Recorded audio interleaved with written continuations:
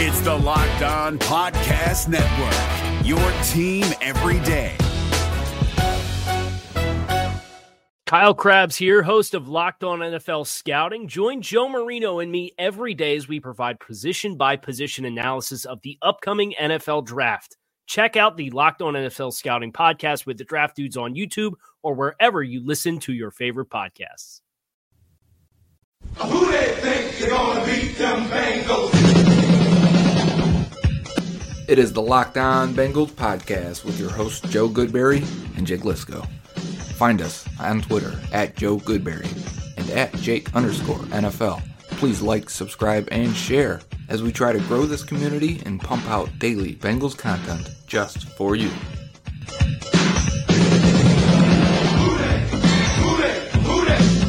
they think they're gonna beat them Bengals? Where they play in the jungle.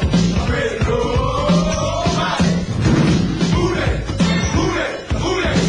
Who they think they're gonna beat them Bengals? Where they play in the jungle. What up, Bengals fans, and welcome to another episode of the Locked On Bengals podcast. This is officially the worst start to a season in Cincinnati Bengals history. They are 0-11. The Pittsburgh Steelers won 16-10, and the Bengals are on track for that first overall pick. And if you want to see them secure it down in Miami, you'll hear more later on in this episode about the Kimpton Epic Miami Luxury Hotel that is offering listeners to this podcast a cheap rate, a discounted rate on rooms, and a discounted rate on tickets to that Miami-Cincinnati game in a few weeks. And if you want to get out of the cold, go see a game. We'll tell you all the details about that a little bit later. The Bengals lose again to the Steelers, 16-10. And Vance Meek had a really good telling stat line for the Bengals. Since 2011, amongst all division rivalries in the NFL, the Bengals have the worst record against the Steelers, and that includes the Patriots and all of their dominance over bad teams in the AFC East. Since 2011, the Bengals have had 5 playoff teams, and despite that, at 3-18 against the Pittsburgh Steelers since 2011, that is the worst mark in the league. And this day, despite a day when the Steelers had to bench their quarterback, the Bengals just couldn't get it going offensively again. And in particular, Ryan Finley reminded us and continues to prove that he is not an NFL starting quarterback. Yeah, I think that's where it falls squarely on because Ryan Finley, man, the defense gave a good effort. The defense held the Steelers to 16 points, and there was just too many drives in a row where they'd go 3 and out, or they'd get in a situation where it's 3rd and long, and you had no faith that Finley was able to make a throw. There was a 3-play drive. It took 12 seconds off the clock where the Bengals could have used a chance to burn some time, and Finley, all 3 throws fluttered, went short, and were contested, and it's all because his arm just is not NFL caliber. I remember your paper airplane analogy when you watched Ryan Finley throw the ball, and on the 30-yard completion to Alex Erickson, it was a 3rd down conversion. Alex Erickson checks up on the left sideline, and the ball just takes forever to get there, and he's just so open that it didn't matter. And then the first Steeler to the play fails to push him out of bounds. He takes off down the sideline for 30 yards. It's just apparent that the arm strength is not good enough. And when he tries to put a little extra on it, think of that double move by Erickson. That could have sealed the game at that point. And Finley completely whiffs, and it ends up at least 5 yards out of bounds. Man, right there, you see that play, and you go, even for a guy that's known to be accurate and poised, when he's got to push the ball or put any power behind it, he just turns into a guy that really shouldn't even be on the field. So outside of these instances of bad accuracy deep, the weak arm strength not getting there, his best throw of the day probably comes on the Tyler Boyd touchdown. It's really the only memorable good throw that he made. He gave Tyler Boyd 2 chances in this game. One of them was a bad 50-50 ball that Tyler Boyd came down with. One of them was a touchdown. Good for Tyler Boyd. But overall on the day, Finley goes 12 for 26 for 192. So best game for Finley in yards per attempt, but only completes 46% of his passes. And that's 2 weeks in a row that he's well below 50%. And you want to see these guys at least at 60%. So we're talking well below average in completion percentage. And to make it worse, 2 more fumbles today. That's 4 fumbles in 3 games, and he lost another one today.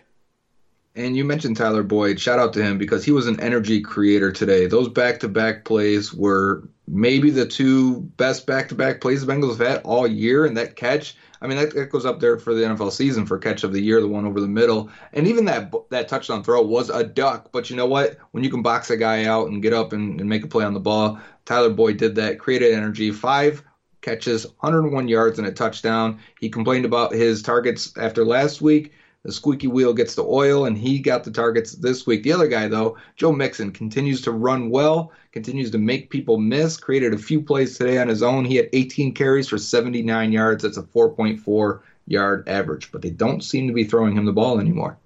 Alex Erickson also had a pretty nice day, and like you said, he could have had a long touchdown that Ryan Finley just threw well out of bounds. He goes for 2 catches for 43 yards, could have easily been 3 catches for nearly 100 yards and a touchdown.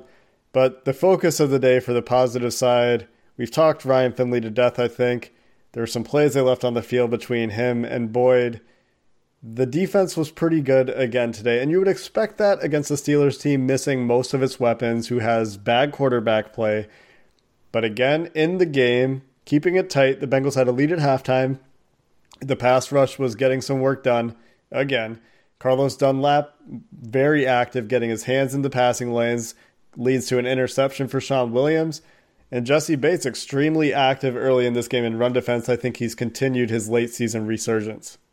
Yeah, Jermaine Pratt actually led the team in tackles with 8 total. Sam Hubbard, Carlos Dunlap, and Andrew Billings got his first sack of the year. So overall, strong defensive effort. You know who else I think had a strong back-to-back game was Nick Vigil. Again, he was all over the place. The last guy I want to mention on the defensive side of the ball, because he didn't show up in the box score but was winning frequently throughout the day, Geno Atkins. Pretty good day. And do you have a quick take on Cordy Glenn? I thought he was mostly pretty solid. Even the strip sack at the end that Bud Dupree gets, that looks like they're taking a quick set and the ball needs to be out. I think that's on Finley. That's exactly what happened. It was a short set, and he pushed the guy around. Not sure you'd like him to keep going, but he has no idea the ball isn't thrown at that point. I only noticed him maybe on 3 plays where I was like, oh, okay, that wasn't exactly optimal. But if that's it, then that's a pretty decent day for your first play in 11 weeks. Yeah, so we'll see what the PFF grade comes back on for Cordy Glenn, because I think they're pretty good, at least as a starting point for evaluating offensive line play, and then we'll go back, and I'm sure we'll spend some time rewatching when we do go through this game again. But we promised at the beginning of the show that we would tell you how to get down to Miami and stay in a really nice hotel for cheap and get cheap tickets to a football game, and that's because the newly renovated Kimpton Epic Miami Luxury Hotel is offering you $149 per night at the Epic Miami. You can use code UG9. You can go check out the Locked On Bengals Twitter account for a link that will put that code in for you when you book the hotel. Just a short 20-minute drive away from the stadium, 10 minutes from the beach. Really great spot to go to check out Miami in December. And you can root for a win. Here we are. The Bengals are 0-11. The Redskins win a game. Again, the Bengals have a 2-game room of margin for error, margin for win. How do you want to look at it? Because at first I was selling this as a tank job. Go down there, root for them to get their quarterback. But now you can go root for them to win, have a good time, and they still get their quarterback.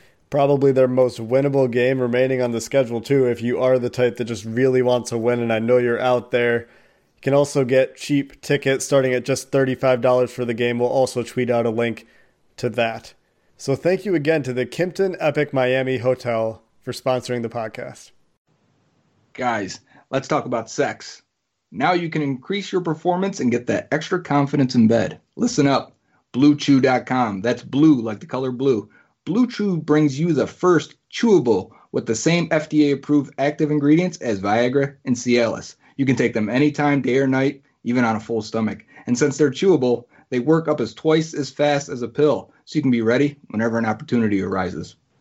Let me tell you, we get free samples, and if you think Marshawn Lynch has a good stiff arm, you've seen nothing yet. Blue Chew is prescribed online and ships straight to your door in a discreet package. So no in-person doctor visits, no waiting at the pharmacy, and best of all, no awkwardness. They're made in the USA, and since Blue Chew prepares and ships direct, they're cheaper than the pharmacy. Right now, we've got a special deal for our listeners. Visit BlueChew.com and get your first shipment free when you use our special promo code LOCKEDON. Just pay the $5 shipping. Again, that's BLUE Chew.com. Promo code LOCKEDON to try it free. Blue Chew is the better, cheaper, faster choice, and we thank them for sponsoring the Locked On Bengals podcast. So the Bengals are 0-11, and honestly, I'll be honest. I look at that record when it scrolls across the bottom of the screen. I was watching the game just now, the 49ers and Packers, and it says 0-11, and I actually smile because this is the most relaxed I've felt about it. The one-game thing in front of the Skins did not make me feel good because Washington has looked terrible. Thank you, Jeff Driscoll, for giving us one more victory. Basically, he's the last quarterback that's won for the Bengals in the uniform and outside of uniform now. So Jeff Driscoll, shout out to him. But I'm looking at it and I say, okay, 2-game lead. Looking at the rest of the schedule, the Jets coming up. The Jets are getting it together. And they've got the Browns. They've got the Dolphins. They've got the Browns twice. And I'm saying, okay, there's probably 1, maybe 2 wins if they get silly. But I feel so much more comfortable now watching this team and just being able to root for them. Because I was during this game, right? It's the Steelers. We want to see the Steelers get fucked up out there. But there was just so much to drive me crazy while watching this game. And most of it for me started at the quarterback position. And I said right after the game that if the Bengals have Joe Burrow, they win that game. And I said, in response to your tweet, trolling everybody out there on the internet, if the Bengals have Andy Dalton, they win that game. And then somebody responded to me and said, if the Bengals start Jake Dolegala, they win that game. And I'm not sure I'm ready to go that far, but I do think that Andy Dalton wins this week, and I think he wins last week.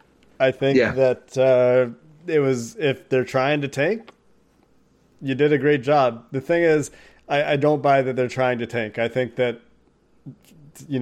I buy to some degree that they're trying to evaluate what there is with Finley, but I don't think if that's true, there's nothing else you have to see. And no, I think I'm done. Yeah, Taylor didn't commit to Finley another week after the game. He said, right now, Finley's our quarterback. When he was asked in the press conference, you consider going back to Andy Dalton. He says, right now, Ryan's our quarterback. But, I mean, what else are you looking for? The arm strength, he can't make NFL throws. Mm-hmm. And he struggles with the pocket. His ball security has been awful. Bad. And was it 2 more fumbles today? 2 more fumbles today. So he's at 4 on the year. He lost one at the end. He lost one at the end, yeah. And the one that he lost there is, you want to say it's on Cordy Glenn, you're wrong. That's a ball that needs to come out right away. And he just holds it.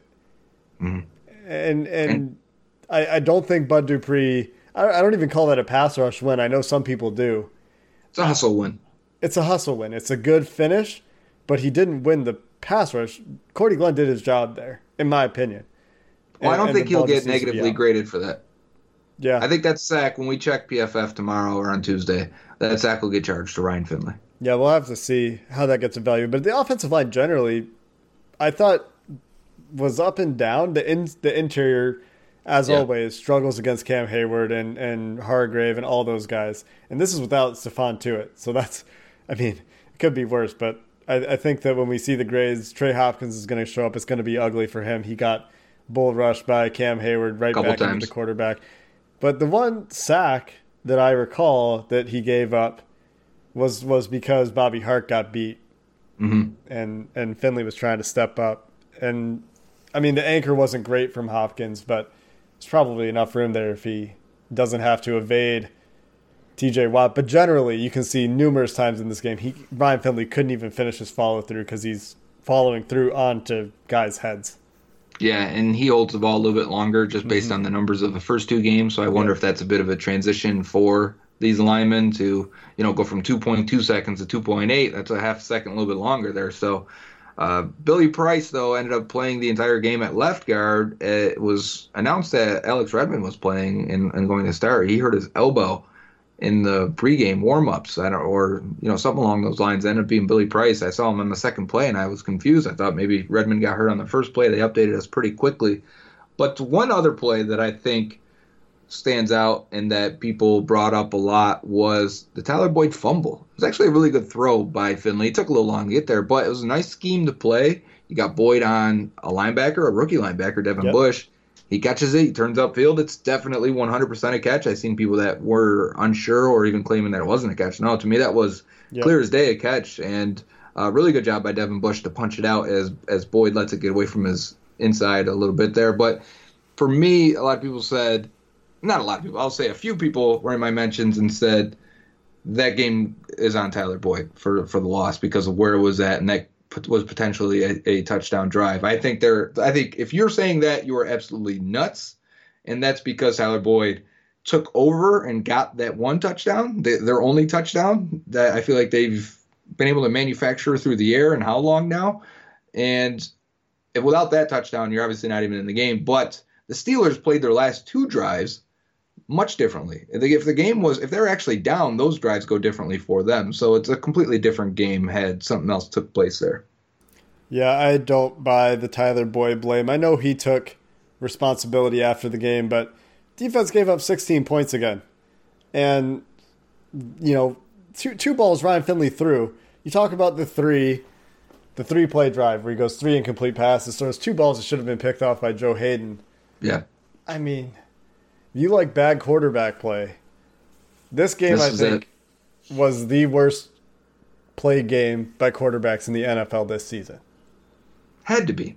You got to not only a rookie backup, but you got to a undrafted guy for the Steelers. I don't even know if he's a rookie, but you ended up having, and he played better than Mason Rudolph. Rudolph was terrible. Yeah. And it looked like the defense was trying to give him a little extra shove and nudge here and talk shit to him. He did not like it. You could tell he was dealing with something this week, and he's bad, but he was particularly bad this week. And I don't think Mike Tomlin pulls him unless he feels like he's not in it completely. Oh, I was convinced in the first half watching this game that Mason Rudolph was going to start a fight the way he was reacting every time he got touched. And I think that it was a smart move from Tomlin to pull him, because even if he is a better quarterback, which is uncertain, even if he is, he's not better enough than this guy they brought off the bench, this third string guy for the Steelers, that it's worth his emotional state. I mean, he just looked frazzled, right? Every time he got hit, he's complaining. Except for the one time he ran it. One time he ran it and he just took a regular hit. He didn't complain about that one. But I feel like I saw him getting fired up quite a bit. And there's a lot of big hits and shoves. And I thought tempers were going to flare a few times. And actually, they were held in check every time. That's what Brandon Wilson got cracked a couple times on returns. Late in the game, I thought it was actually nice to see there was some sportsmanship between these teams. There was some pushing and shoving after the play, but it never escalated. And generally, if that is all we have to deal with in Bengals-Steelers games going forward, I can handle that. Like, it wasn't vitriolic. It wasn't. Right. It didn't make me uncomfortable to watch like it has the last 3 years.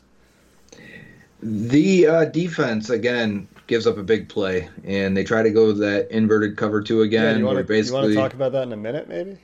Yeah, you want to save that one and break down a Bengals play in the next segment? Yeah, let's come back to that one here in just a second. Is your team eliminated from the playoffs and in need of reinforcements? Maybe it's time for a rebuild, or maybe they're just a player or 2 away from taking home the Lombardi Trophy. Either way, join Keith Sanchez and Damian Parson for Mock Draft Monday on the Locked On NFL Draft Podcast. They'll tell you which college football stars your team will be taking in the 2024 NFL Draft. Check out Mock Draft Monday on the Locked On NFL Draft Podcast, part of the Locked On Podcast Network. Your team every day. So another long touchdown this time.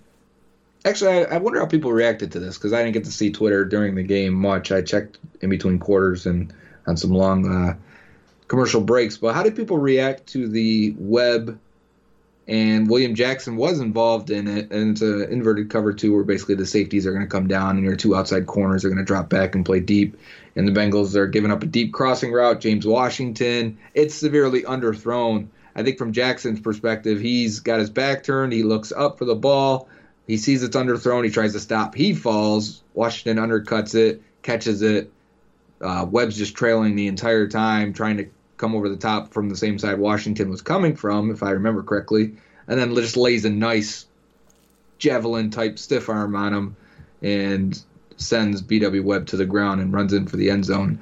Were people blaming Webb mostly for that? Jackson, did you see anything on that? I think it was mostly Webb and then some Jackson, because they both need to do better on that play. And it might not even be that it was underthrown. It might just be that William Jackson, the more I think about it, thought it was a post and it was actually just a crosser. That might be where the throw is supposed to go. We'd have to look at it again. Sure. But the way that the route ends up happening, it is essentially a very deep crosser. And I broke this down on Twitter because it's a very familiar coverage, right? We've seen them get burned on it before. We've seen them cover up a deep post before where Jackson got back in time. And now we've seen them give up another touchdown on it. Ben Baby said, the ESPN beat reporter on the Bengals, said that the Bengals have been running this coverage a lot this year. The only times we've noticed it are when they take those deep shots. And then you see, oh, why is the two corners playing deep? Where's Jesse Bates? And it's because they're running this inverted cover two where, like Joe said, Jesse Bates sits down in the hole of the cover two where the middle linebacker usually covers, straight back in the intermediate part of the field. And then it's on the corners to cover deep. And this is another case where B.W. Webb, he needs to do a better job. I agree with everybody who says that. He is essentially in man for better or worse. He knows that he doesn't have help over the top. And then William Jackson, I think, it's just a really hard play for him. And some people said, what angle is William Jackson taking there? I think we've talked about that quite a bit. Because it looked like he could intercept it had he have known the route, right? Like he could undercut that. If he finds the ball a little bit earlier, maybe, So there is fair criticism on Jackson on that play, but I do think William Jackson's job on that play is a lot harder, right? Because there is an out and up on his side of the field that he needs to respect. And then as soon as he sees the ball go up, he breaks toward the middle of the field, toward the crosser. And, his initial reaction took him to where the post would go, and then it ends up being more of a crosser. So I think that blaming Jackson is a little bit harsh. I think that's a very difficult responsibility to put on him, to be like, okay, you want your corner on the opposite side of the field to cover the post or the crosser coming all the way across the field. Yeah, that's probably the design of the play. There's probably some fault on Jackson there, but that's Webb's guy all the way. And a lot of people were blaming Webb. And Webb got attacked, I think, more than anybody on that defense this week. And Deion Kane, guy they just signed, right, receiver for the Steelers, they put up two deep balls. One really nice grab that Webb he just doesn't find the ball. He kind of actually pushed it back into Deion Kane's arms when they showed the replay. And then the next one, which I thought was a weird pass interference call at first because Kane pushed Webb's head down, but when they showed the end zone angle, Webb just has his back to the ball and goes and has both arms around Kane at that point, and it's like you're going to call it every time. In Webb's defense, that came one play after a really, really bad pass interference call that kept the drive going for the Steelers. It ends up converting a third down for them that the Bengals had gotten off the field for. So that's right. It's just a little bit of insult to injury or injury to insult, because the second one is something that you could actually, like, I understand that pass interference call, right? The first one is just a really bad call that's a bailout. Yeah. I thought Darqueze Dennard had a actually kind of rough day a little bit in run defense. We'll have to see how it all balances out, but he gives up a big run to Benny Snell on a third down and short. The Bengals go stacked in the box to counter the Steelers' condensed formation, and Benny Snell just bounces it outside. Dennard doesn't keep the edge, doesn't make a tackle, and that's something that I think you expect Dennard to do with his reputation and his skill set. And he did make some other plays in the running game. I don't think that he was bad overall, but that one really stands out to me as a big play that there was another you can isolate. That whoever that running back is that they got out of nowhere, as typical for Steelers, right? They get a running back I've never heard of, and he runs all over the Bengals. Well, here's what you do: is you just pull David Castro and you run behind him, and it works. Exactly what happened. You see that one. Well, the first one that this guy had, the first play he has, Dennard fills the hole, and I just don't think he expects this guy to be shifty, as the two backs for the Steelers are definitely not that type. They're two big power guys in Samuels and Benny Snell, and then this guy just does a quick little shimmy and gets right around him. And then the next time, Kareth White. And DeCastro's pulling, and you see, I think it's one of the safeties, I don't remember who it was, tries to undercut it and thinks, well, this is my chance to get in there. Maybe I can catch this guy behind the line of scrimmage. White is just too fast at that point, gets around to the edge, and it looks like Brandon Wilson just has to take on DeCastro, which wasn't his guy. And he's like, oh, crap. And you just see him just get pancaked into the ground there. He actually almost kept his balance, to his credit. Because he's an athlete. He lost his footing on one step there. Yeah.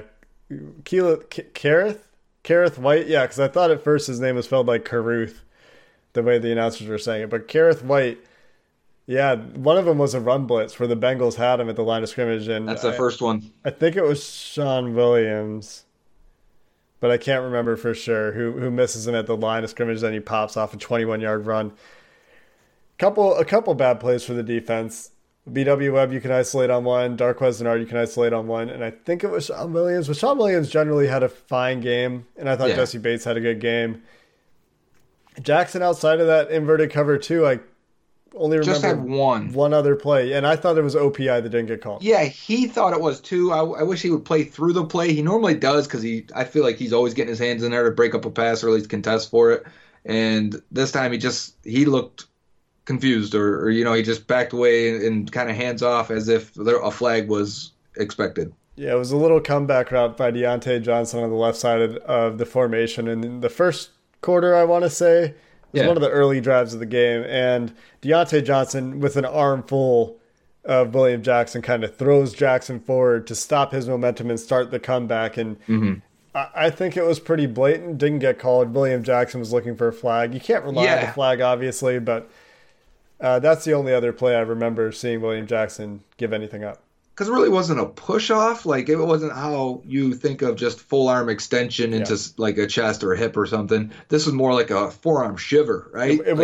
He had him caught in his arm. Like, his whole arm pushes him forward. It's more than a forearm. It was like a throw. Like a Reggie White move, right? Yeah, how he does the pass rushers and he uses that inside power move and throws the guy off. Yeah, they can't see us right now, but we're both swinging our right arms.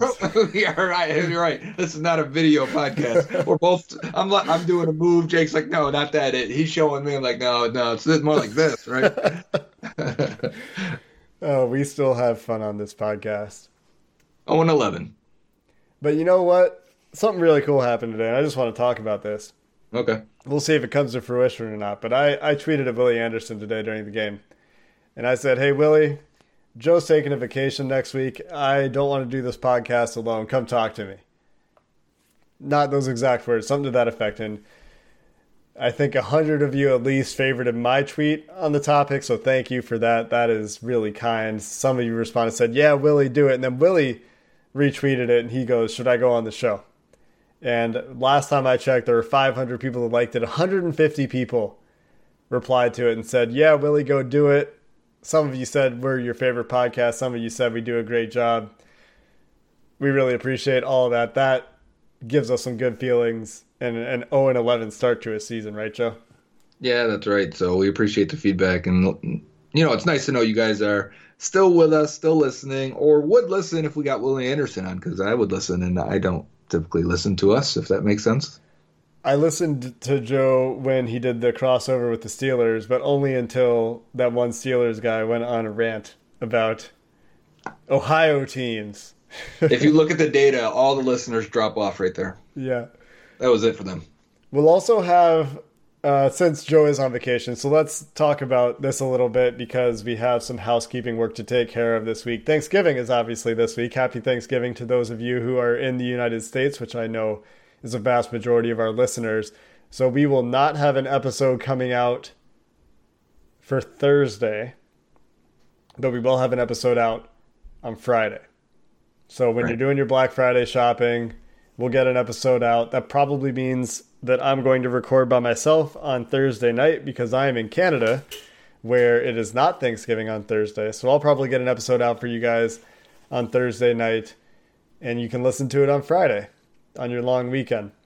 And then the following week, Joe is on vacation, taking his annual trip down with the family to the tropics of Florida. Not quite Miami, but almost there.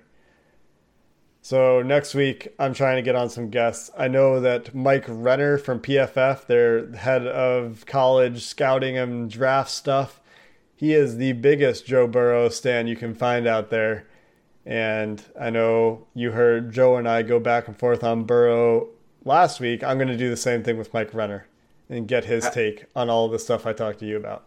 I also recorded a few segments on the top 3 quarterbacks. So they're like 10 minutes each in my evaluation. But I did that last week, nothing changes for Burrow or Tua because Tua's evaluation is completely done, and Burrow looked like Burrow this week. But Justin Herbert, I may add a couple lines to that. Maybe talk for a couple of minutes because that was nightmare scenario for him versus Marvin Lewis in Arizona State. Yeah. And, it was everything that flashes negatively for him. And that's usually maybe like 4 or 5 plays in a game where you go, that's weird. He did that 20 times or so in that game, and it was shocking to say the least. I think a lot of people were watching just based on the national reaction to Herbert. And that's probably not fair to him because you look at his numbers, he's productive, he is good.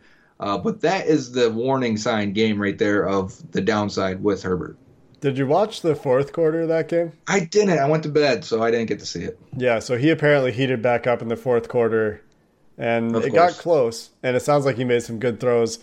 I mean, the thing with Herbert is, and you'll hear Joe talk about this, the arm is undeniable. The ability to make plays on the run outside of structure, to make plays from weird arm angles, like that's all there for Herbert, and it's just the consistency. And he's 21, so there's some room to work on that. We talk about Joe Burrow, he's 23. So there's 2 years more development there. I can still see it if you're a Herbert person, especially with my new reservations on Burrow, but it was not a good game for Herbert last week. Did you catch any of the Eagles game this week or any of the clips of Carson Wentz? Because I compared Herbert to Wentz, and Wentz had at least 6 or 7 Herbert throws in this game. It's like, man, these guys, not only is comparison fitting, but they just struck the bottom of the barrel in the same weekend. Yeah, they both are, well, I saw a couple, the short hop kind of stuff. Oh, man, there's a running back to the left, and he takes a couple steps to throw to him and just chucks it into the first row. And he's like looking at him. You see he wants to give it to the running back.